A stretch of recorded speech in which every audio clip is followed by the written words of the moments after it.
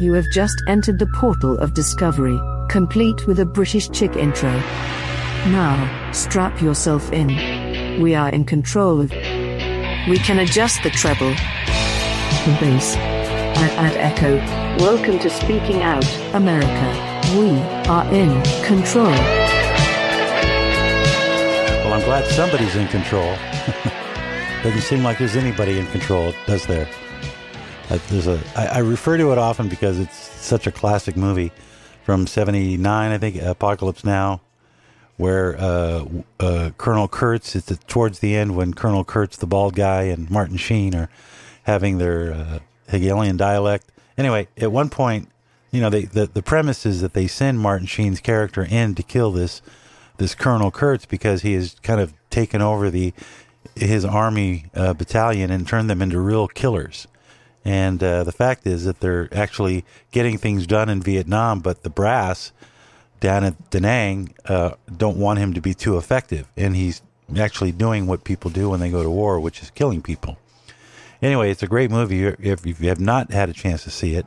But there's a great line where Willard, who's Martin Sheen's character, says, is asked by Brando, are my methods unsound? That's what he asks him. Are my methods unsound? And a long dramatic pause, and Martin Sheen's character Willard looks up at him and he says, I don't see any method. And that's sort of the theme of the show today, because, you know, if you look around at our leaders, they don't really seem to have too much of a grasp on what they're doing, or at least they don't understand the ramifications. So you take, for example, Ukraine. Now, Ukraine and Russia have been in war for about a year, but it goes back to 2014 and even beyond. I mean, it's almost as if there's always been contention. And certainly if you go back to post-World War II and Stalin, the Ukrainians were basically starved to death by the then Russian regime.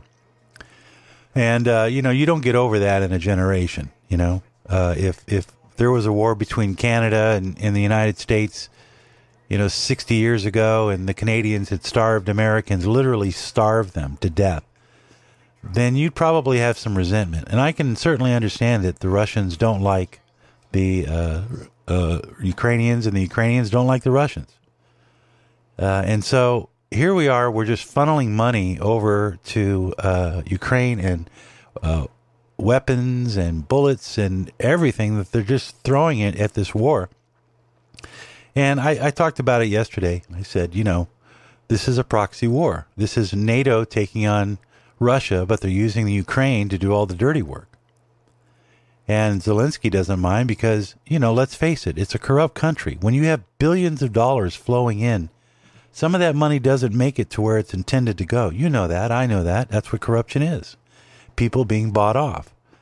And the fact of the matter is Zelensky could stop a lot of this if he would just negotiate and be willing to sit down with Putin, but he's already labeled Putin a crazy man. So they're the main characters, Zelensky, Biden, Putin. Do any of them seem like they know what they're doing? I mean, are these men, these supposedly wise statesmen, understand that women and children have left Ukraine? They're trying to make ends meet. They're trying to survive in other countries. They were forced to leave their homes because of the decisions that are made by the people at the top, or as Roger Waters calls them, the provocateur. So you can almost assess that there is no real leadership, just like there is no real method. The method is, let's bomb the hell out of whatever we can get. They're never going to win. Russia's never going to back down, and we're not going to get regime change. And the only two alternatives is to continue the bloody battle or figure out a way to make peace so that the bloody battle will stop. And also remember that Africa, because of the global food supply chain, depends on the breadbasket of Ukraine to feed their hundreds of millions of people that live on the African continent. Those people get affected by the decisions made by those three men. So ineptitude would be a good word, I think. Ineptitude, blindness to causes. Anyway, so on that note, there's a guy by the name of William Briggs, and he did a seminar where he did a speech at Hillsdale, and the title of it was called "Why Science is Broken." And here I want you to ask yourself, during the pandemic, particularly the COVID pandemic, didn't you wonder why every couple of weeks there was a different thing we had to worry about? Remember in the store, they made sure everybody stayed 6 feet apart. They had the little things on the floor where you were supposed to stand and how far you were, especially at the checkout line. Remember all the plastic, screens that went up on all the 7-Elevens and Circle K's all over the country so that you couldn't breathe on each other? Remember that? All of that based on some scientific evidence that someone said would inhibit the flow of COVID. Well, none of that is, of course, able to be replicated in a lab, so it's bad science. The same thing with you can't touch anything. Remember, you were supposed to not touch anything that anybody touched because they might pass COVID on to you. Then the mask mandates that were implemented, even though there was study after study, and we'll get to that in more depth. That's a good example of bad science. So as we have political leaders who have methods or no methods or unsound methods, there is also science. So we're going to listen to this Briggs guy, William Briggs, and he is a scientist, and he gave a speech again. And Dr. Briggs is a former professor at Cornell Medical School. And he goes over a lot of things, but he has 3 particular things that I want to hopefully we can get to in this segment. And if not, we'll carry it over into the next one. But you've heard the term "listen to the science." Let's explore that. This is what William Dr. Briggs sort of calls out and gives us a good example of the scientific community and following the science and what that really means. Let's listen to a little bit of what Dr. Briggs has to say. So it's impossible to look across the science that we're seeing out there and think that all of it, or even most of it, is any good or of any real use. There's a tremendous problem out there. And there's no symmetry here. Even if half of science is right and half of science is wrong, the half that's wrong takes much more energy and effort to combat and battle, especially because science is now run by the bureaucracy, largely. I mean, they control the mass amount of funds that goes on. And the people in charge are able to look at this sea of science, good and bad, and pick from it what they want. And they say, here we go, this is the result I want. This is now the science. And like Greg says, you ever know, they don't say this is science, they say the science. They say follow the science. That's why we need to lessen the amount of bad science that we have. So how do we do that? Well, other people have looked at this. In 1960, across the entire world, in all fields of science, there were published about 250,000 papers. That has now gone up to about 8 million papers a year, and it's just skyrocketing. It's still shooting north. So because of all the bad science we're seeing, because of this glut that we have, well, what's the problem? The problem is there's too much science. There's too much of it. There's too much money involved. There's too much prestige involved. There's too many people doing science. There's too many people doing poor science, calling it good. And the solution to this is easy. It's really simple. Stop doing so much science. But that's not going to happen. You're not going to see any politician come up there and say, you know what, all right, you know what, I'm for less funding for science education, so we're not going to have so much of that. I'm going to cut back on the budgets to the NSF and NIH. It's not going to happen. And so we have to live with this. We have to fix it some way or another. And he continues, Dr. Briggs, at his Hillsdale College speech, giving examples of bad science. Can I indulge you with, can you indulge me, but just my absolute favorite example of this? This is, I tell this one all the time, but it's my favorite one. The Kennedy School, Harvard's Kennedy School, some researchers claimed X causes Y, that attending a 4th of July parade turns kids into Republicans. Parade attendance was never measured. Instead, they measured rainfall at the location of the residence of where the kids lived when they were children. If it rained, they said no 4th of July parade could have possibly taken place, and so the kid didn't go to one, even if they were away at their grandmother's or something like this. And if it was sunny, Or it didn't rain, no precipitation, could have been cloudy. They said a parade happened and the kid went there with no measurement. And they used causal language. This made all the papers. It was on all the news a couple of years back. Experiencing 4th of July in childhood increases the likelihood that people identify with and vote for the Republican Party as adults. Well, I'm a meteorologist by training. It never rains in San Francisco in July. It should be a hotbed of republicanism. Right? Harvard. Yeah, good point. That's Dr. Briggs, Hillsdale College, talking about the fallibility of science. And in a second, we'll take a look at one more case study and the whole argument about the efficacy of masks, remember, during COVID. But it also serves as a very good example of science gone awry. And what he means by too much science is science is never consistent, and science should never be about consensus. And the most important aspect of science is being able to replicate and be able to prove your hypotheses, the scientific method. And all of that was tossed out the window. All of it. We didn't consider it. The public didn't question the science. And Dr. Fauci telling us that he is science. And it turned out mostly that they were wrong. And that's my point, is that we put far too much trust in human beings who are all too capable of having built-in bias. And we'll be back just a second more on this. Also, a little bit later on, we'll have Jim Harden, Reverend Harden will be on to give us an update on the pro-life wars. We'll continue in just a moment. Stay tuned. You're listening to Speaking Out, America.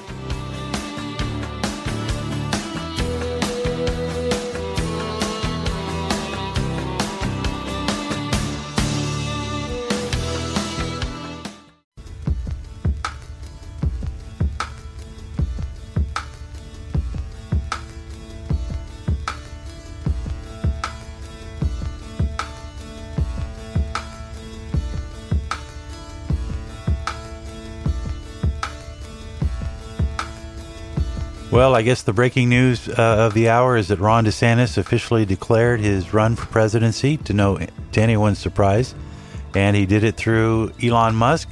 Elon Musk, by the way, has the highest approval rating of any American citizen right now. Do you know that? Despite the fact that the left is the snowflakes are just so afraid of Twitter now, because my God, now the Republicans have a way of communicating their dastardly ideas. But no, Elon Musk, man, he did that interview, and they always try to dog him, but he's such an honest guy, and he speaks from the hip, which, in today's era, it doesn't seem like that's too common. People don't say what they really mean, or the people that are not allowed to say what they really mean because they'll be ostracized or canceled from society. What a terrible situation. Who ever thought, right? I mean, did you ever think that would happen in our country? I mean, we saw a little hint of it, but now you can't even. I was talking casually with my wife yesterday, and I said something about the fact that I thought it was rather interesting that Ron DeSantis was using Twitter, social media. It's kind of it's an innovative way and an approach that sort of bypasses the traditional media.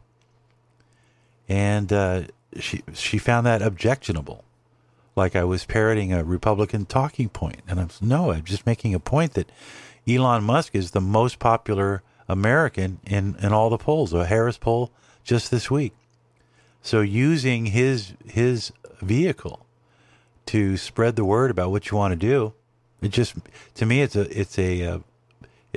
shift in the way that media is being used today, as opposed to the way it was before. You would make an announcement, the press would show up, all the three networks would be there, maybe.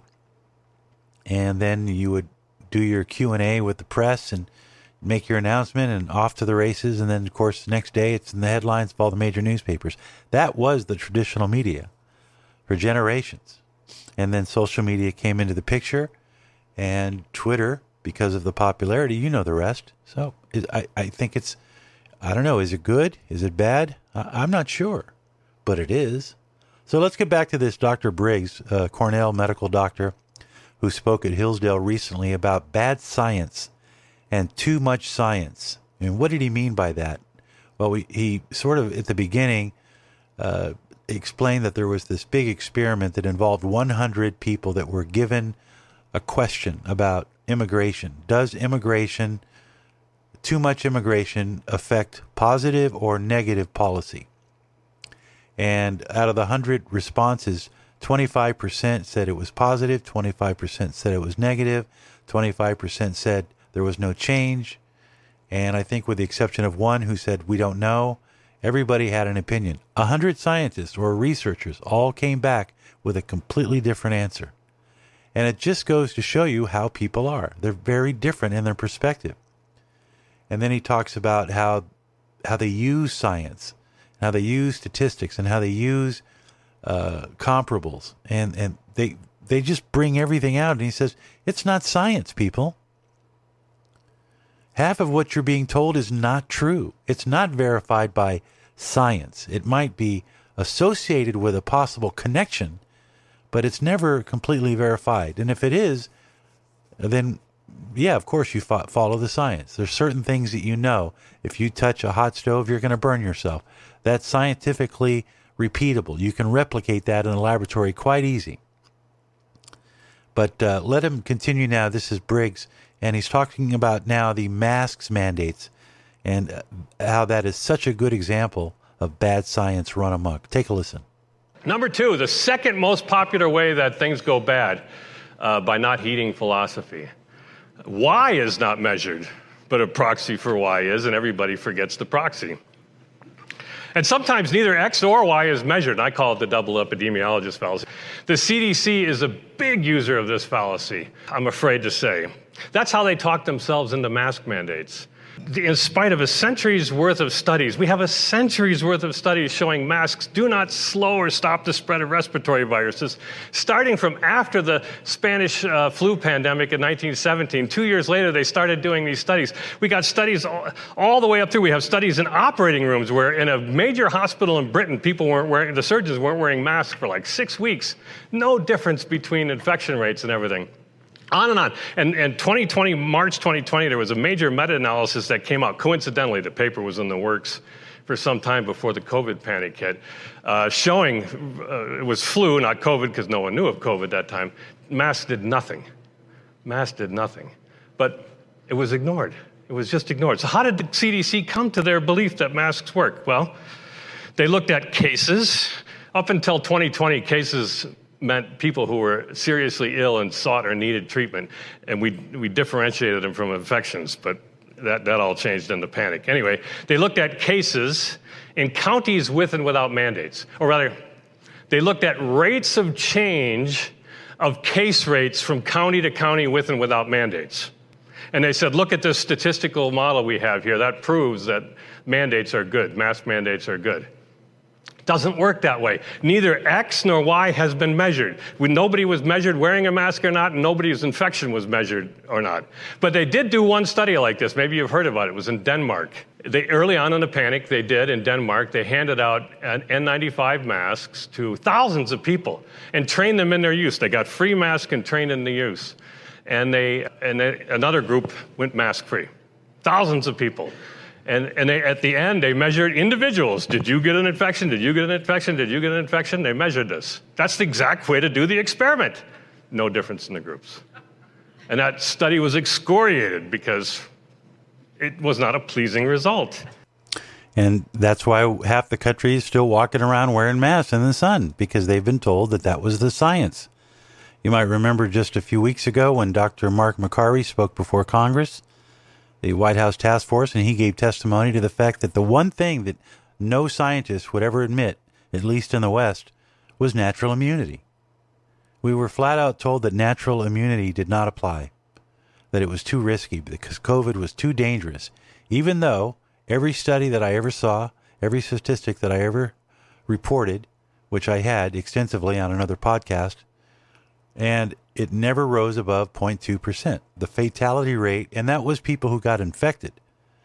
Briggs in this lecture also points to that fact. He says, for some strange reason with COVID, we looked at cases, people who just tested positive, not even people who were sick. So we were running around scaring everybody with this, this case count. Oh my God, it's out of control. There's 300,000 people walking around with COVID. No, the mortality rate never exceeded 0.02% in any age group. And mostly it was people over 65, so it was more like 0.03% or 0.05%. A 1 in 1,000 chance you might even get sick from COVID, much less die. But all of that was ignored. Every single bit of it was ignored. Why? Because of what Briggs said earlier. The whole system has been corrupted by money, profits, and pride. Because all of these doctors want to be the first to come to the table and say, hey, guess what? I got the answer. My tests show that there is a connection. I mean, bad science everywhere. Lesson learned? Let's hope so. Be back. Speaking out. Reverend James Harden joining us to talk about abortion in America. Stay tuned.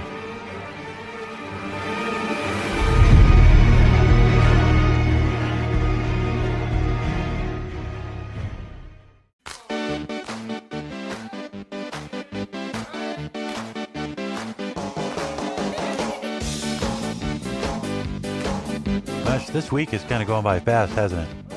Yeah, it really has. I don't know. What do you think? DeSantis? Trump, Scott, Elder, Haley, Ramaswamy. Man, there's a lot of people jumping into the ring. I don't know who else. There's speculation that Hillary might be hinting that she might give it another go around. Or, of course, she's just hinting. She made some comment the other day about Biden maybe being too old and how Americans were right to be concerned about it. No kidding. It's like watching Mr. Magoo president. Or Larry David with a stutter. Speaking of Larry David, there's a great segment in remember the episode on the Seinfeld show where Kramer went to join a parade? It was an AIDS parade, an AIDS walk. Back in the late 80s, mid 80s, they were very common. And I don't know if anybody even cares about this, but the ribbon campaign, which has been used over and over and over, with just different colored ribbons for different kinds of causes.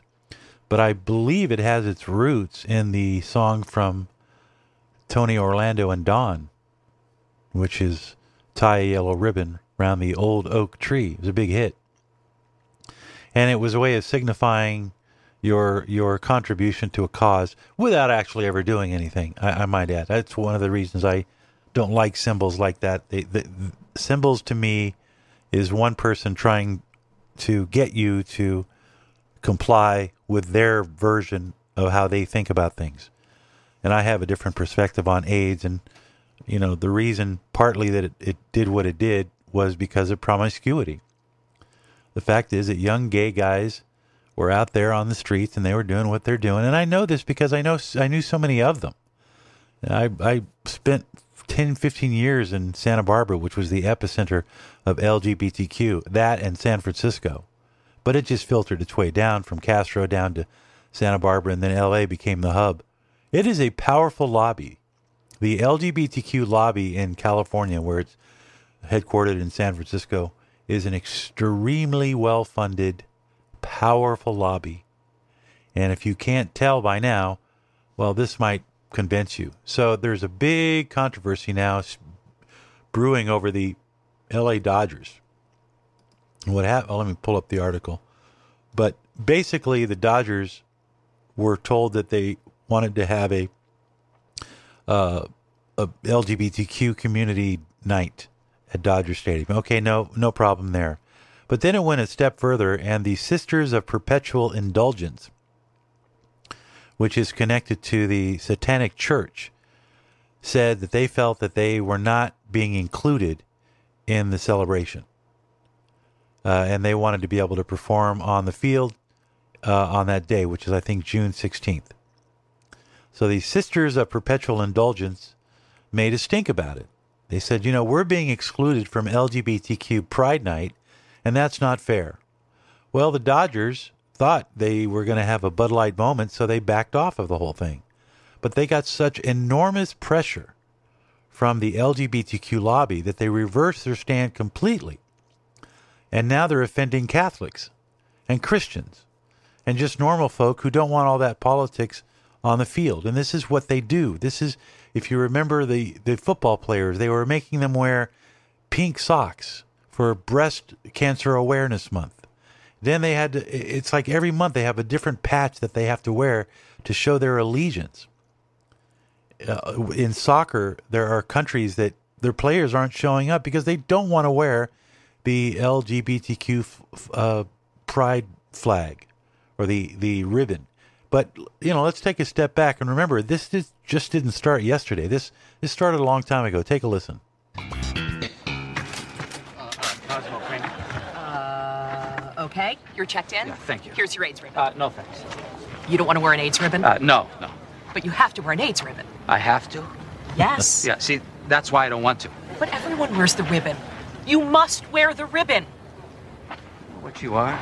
You're a ribbon bully. Hey, you come back here. Come back here and put this on. And that's how it is now. So here's the letter that the Dodgers issued just today. After much thoughtful feedback from our diverse communities, honest conversations within the Los Angeles Dodgers organization, and generous discussions with the Sisters of Perpetual Indulgence, the Los Angeles Dodgers would like to offer our sincerest apologies to the Sisters of Perpetual Indulgence, members of the LGBTQ plus community, and their friends and family. We've asked the Sisters of Perpetual Indulgence to take their place on the field at our 10th annual LGBTQ plus Pride Night on June 16th.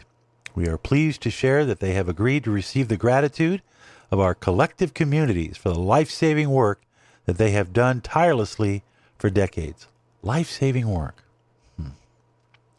In the weeks ahead, we will continue to work with our LGBTQ plus partners to better educate ourselves, find ways to strengthen the ties that bind, and use our platform to support all of our fans who make up the diversity of the Dodgers family. I think I'm going to puke. I mean, come on. Talk about placating. You know who likes to go to baseball games in Los Angeles? Mexicans. They love the Dodgers.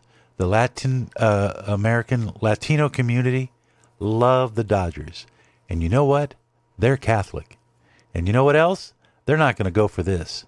I can almost guarantee you they might have a nice big celebration on June 16th. But I would not be surprised, depending on how big this news, how many tickets they don't sell. And they're having a good year. They're having a really good year. I wouldn't go. I don't agree with this. If I go to a ball game, I don't want to have LGBTQ pride. I wouldn't go on that day.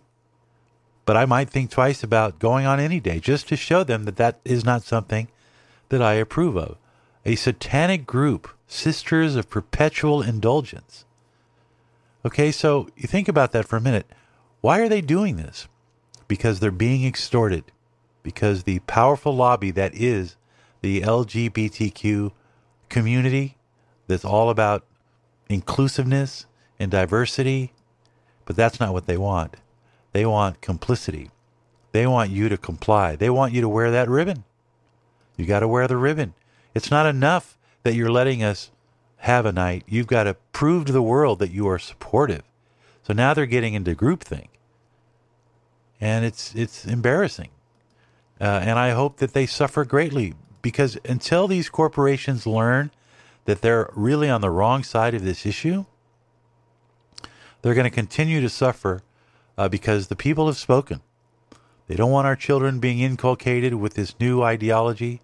They're tired of having to acquiesce to the demands of what is really turning out to be a bully group, an extortionist campaign, not unlike the Rainbow Push Coalition that we saw with Jesse Jackson. And Al Sharpton is right there. Man, they all learned, if you just extort people or organizations with the threat that the powerful LGBTQ community is going to tear you down, you'll get people to do whatever you want. And the sad part of it is they get funded to the teeth. I'll find out in a future episode how much the LGBTQ, I think at last check, it's like a $200 million a year endowment that they get. It's unbelievable. It's absolutely unbelievable that you have a lobby group that is so powerful based on sexual preference and nothing else. Sexual preference.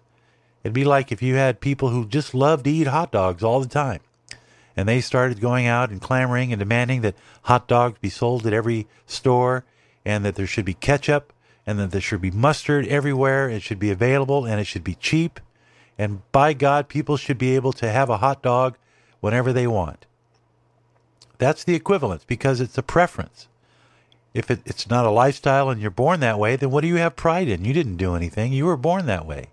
This is some of the argument that Dennis Prager was saying yesterday. You know? So I grew up watching the Dodgers, Vince Scully. I have fond memories of going to the game with my father as a young boy, right there at Elysian Field, the Chavez Ravine and the Union 76 ball. I used to have one of those balls on our car, our family car. You know, those things they put on the antenna? Those were really cool. That was cool. Wearing that was something that symbolized my dedication, my willing dedication to my favorite sports team. I guarantee you now the ball is replaced by a pride ball. I can almost imagine a sea of cars parked at Chavez Ravine in the parking lot at Elysian Park with nothing but rainbow balls on everybody's antenna or antennae. That's what I'm thinking is happening. So again, you know, we talk about these issues because they do eventually have an impact on you, where you're living. You can't avoid it. You're going to go into a Target store pretty soon, and you're going to see a whole display dedicated to pride.